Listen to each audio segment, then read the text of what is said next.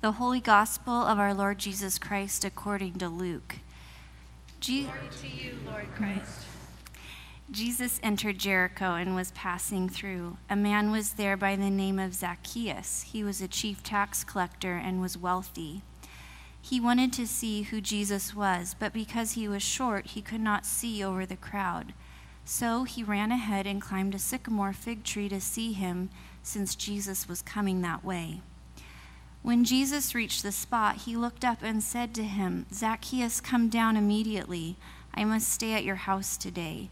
So he came down at once and welcomed him gladly. All the people saw this and began to mutter, "He has gone to be the guest of a sinner?" But Zacchaeus stood up and said to the Lord, "Look, Lord, here and now I give half of my possessions to the poor. And if I have cheated anybody out of anything, I will pay back 4 times the amount." Jesus said to him, "Today salvation has come to this house, because this man too is a son of Abraham.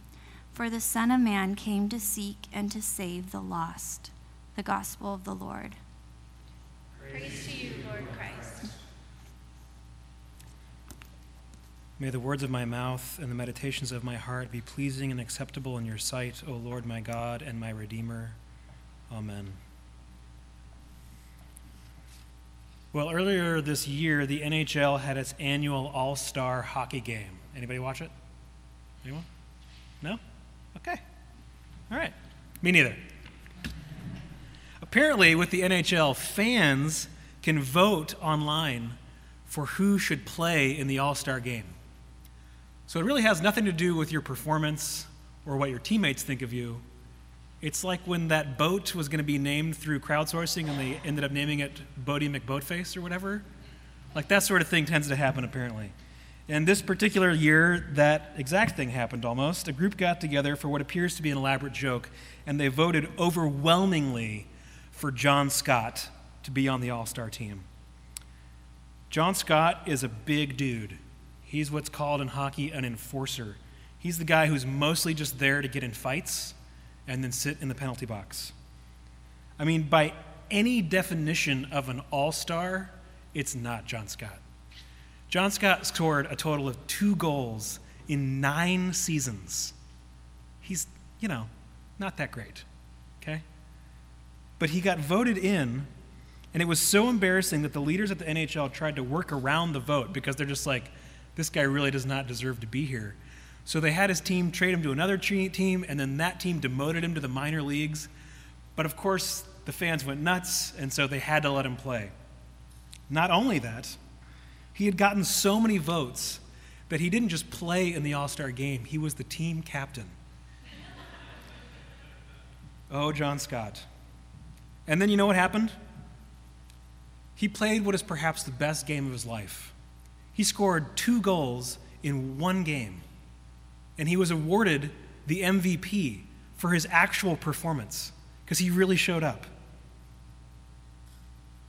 What do you think was going through the minds of the hockey players who were more highly skilled than he was, who didn't make the All-Star team? I wonder. In our gospel text this evening, we're met with a John Scott kind of guy. Zacchaeus was a ruler. He was the chief of the tax collectors. He was extremely wealthy, but not in a way that anybody would be envious of. He was nouveau riche. You know the kind of people that just have horrible taste? He was that guy. But it was worse than just having come into money recently and having bad taste. He had acquired his money by cheating his own countrymen. So he's kind of like a really unlikable Richie Rich. His only friend is his butler. He's just sort of stuck at home by himself.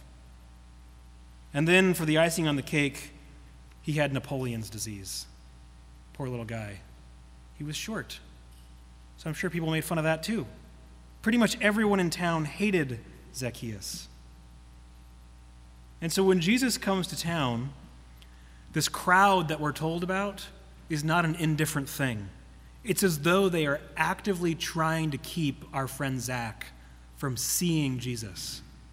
They dislike him that much. But Zacchaeus is undeterred.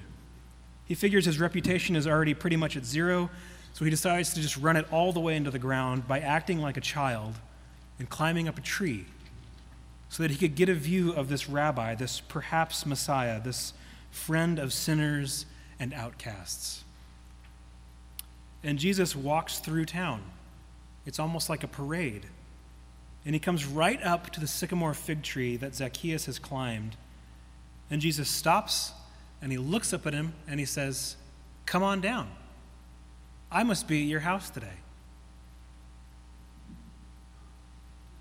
Jericho was sometimes referred to as the city of priests, which means that there are hardworking religious folks everywhere in this town.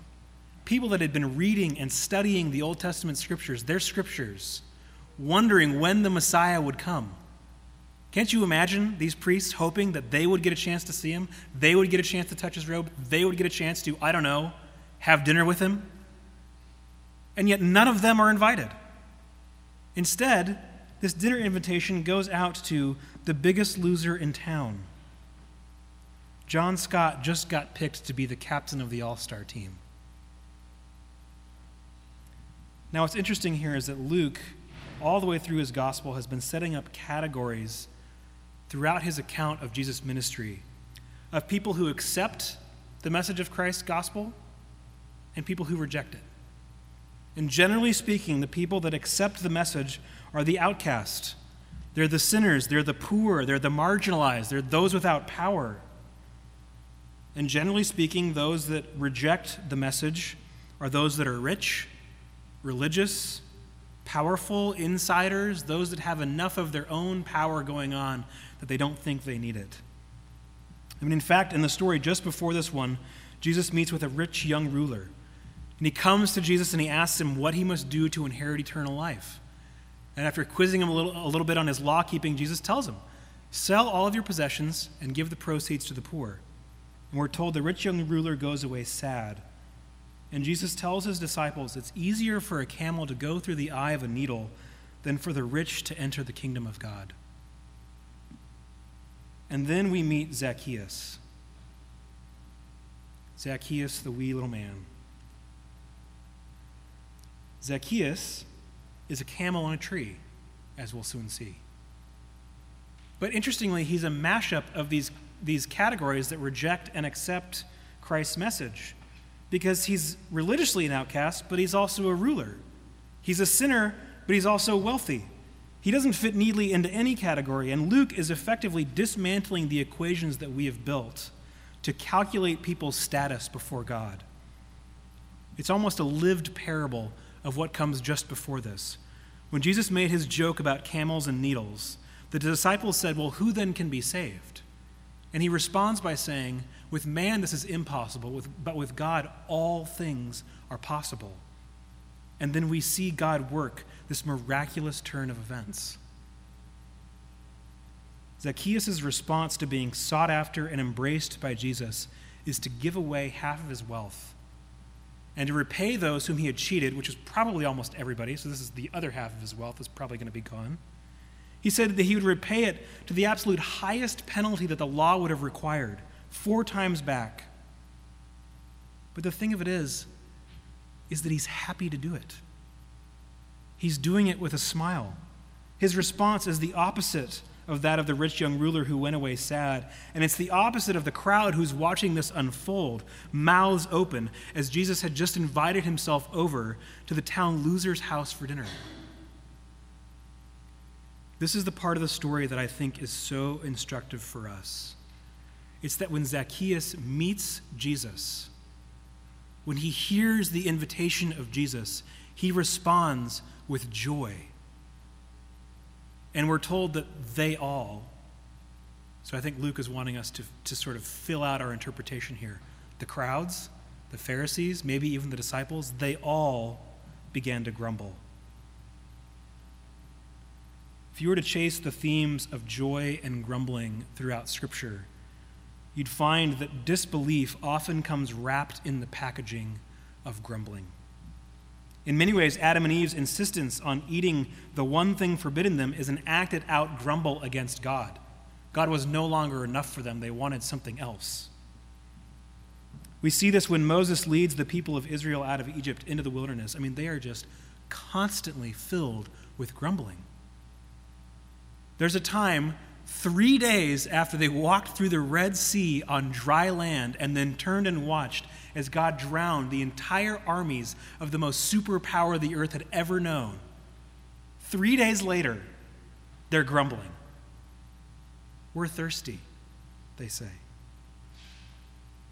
And so Moses provides them water as a miracle of God. And a short while after that, they grumble against him again. They come to Moses and they say, if only we died in Egypt. At least there we had food to eat. So Moses, of course, goes and pleads with God, and God sends manna, the bread from heaven, every day, except the Sabbath, for the people to collect and eat. This sweet bread, the bread of angels, as they say. And then the people complain about that. I mean, picking up sweet bread that's literally growing on trees, that's fine, but to eat it every day, I mean, kind of paleo. I would love some meat. Really? So the Lord blew a wind of quail to their camp. But over and over and over again, the people grumble and grumble and grumble, even in the face of miraculous provision. I think one of the most hair-raising passages of Scripture is in Psalm 106, as the psalmist is reflecting on this time in Israel's history and writes, "A craving seized them in the wilderness, and they put God to the test in the desert. He gave them what they asked, but sent leanness into their soul." You see, the people had refused to believe that God is good, that he had their good in mind. And so they're like bratty children who are given a white Lexus on their birthday and they throw a fit because they wanted a silver Land Rover. And then when they get what they want, they don't even realize the punishment that has leached into their lives. They no longer want God. Their souls have become collapsed and hollowed out and starved. And they're so busy stuffing their faces with meat that they can't recognize that they have given up the most desirable thing of all, God himself. I could go on and on with story after story of God's people grumbling in the face of his provision. And it all adds up to disbelief. Grumbling is, in many ways, self-worship. It's setting yourself up as the most important. And so your desires, your wants, your cravings all have to be met now, preferably. And when things don't go as we'd like them to, what do? We grumble.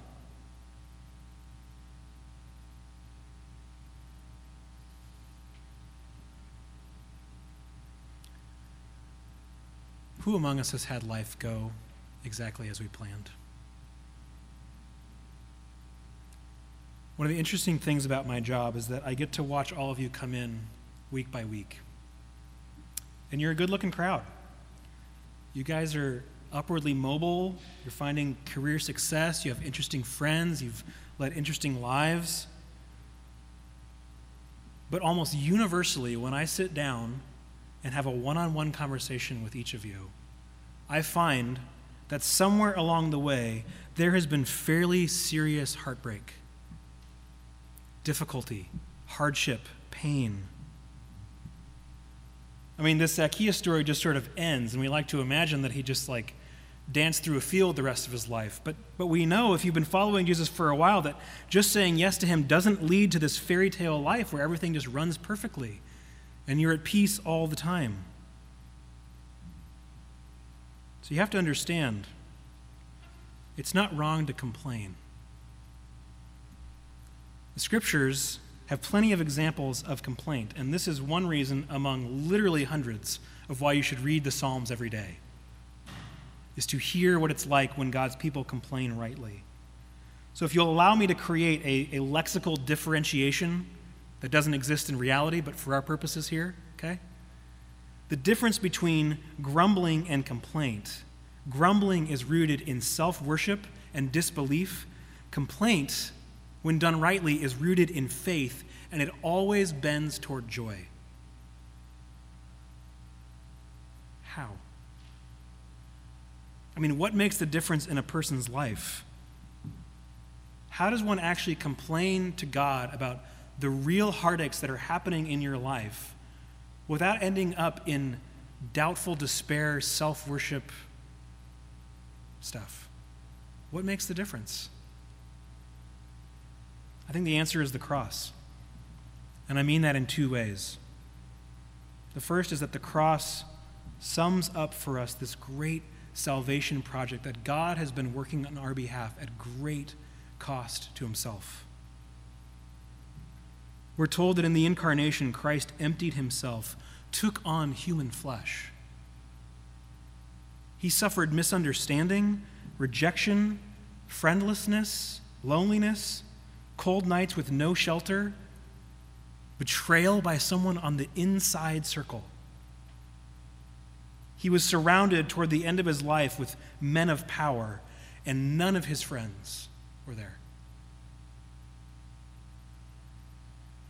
The friends all fled, and the powerful men all stood passively by, condemning him in the most wrongful execution in history. But that's not even the half of it. I mean, yeah, spineless men and vindictive traitors were working with everything they had toward his demise, but he wasn't forced into it. He chose it. There's this beautiful line in the Orthodox Church's Eucharistic liturgy, in the prayer that they say, that it's very similar to ours, but they have one line that's very different. It says this: in the night in which he was given up, or rather gave himself up for the life of the world, he took bread. This was his work, his gift. It's why he came, to hang on a tree and expire for you. He is the real bread of heaven given for you. All of your sin and failure is no longer held against you. So happy are those to whom the Lord imputes no iniquity, as our psalm says. The cross makes the difference because it has brought us from death to life, and it has brought us into relationship with Father, Son, and Holy Spirit. But the cross also makes the difference between disbelieving, grumbling, and faithful joy, because it is the way in which we are to walk.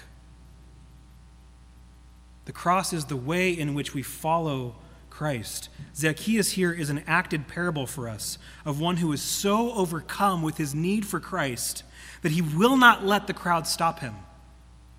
And instead, he does what? He climbs up on a tree. A metaphorical crucifixion, if you will. He dies to himself that he might live to God. Giving away his wealth before meeting Christ may have been a burden too great to bear, but after being given Christ himself, his money becomes meaningless by comparison. Being people of the cross means that we expect hardship. We expect pain and sorrow. But we expect joy in the midst of that. Being people of the cross helps us recognize that in not getting the things that we think we want most, that we think we need most, we are instead being given Christ. Because his power is made perfect in weakness. The sorrow is still real. But if you can enter into it and still have joy in being given Christ, then your soul will have been made whole and fat in the richness of Christ himself.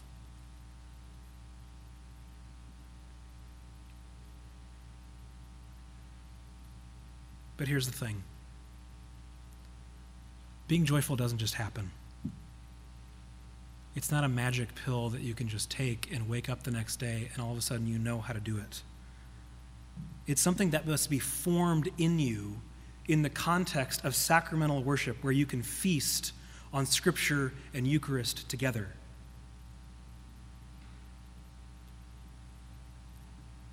I mean, can you imagine eating every meal in your car alone? That's no way to live. So don't do that with your spiritual nourishment. You have to come to this place and be fed in the midst of God's people.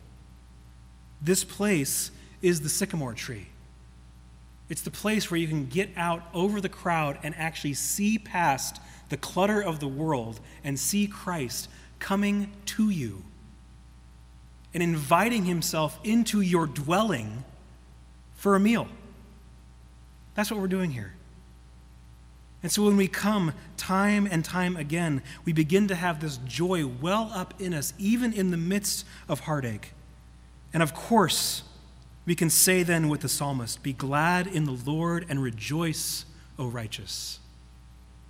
Shout for joy, all you upright in heart.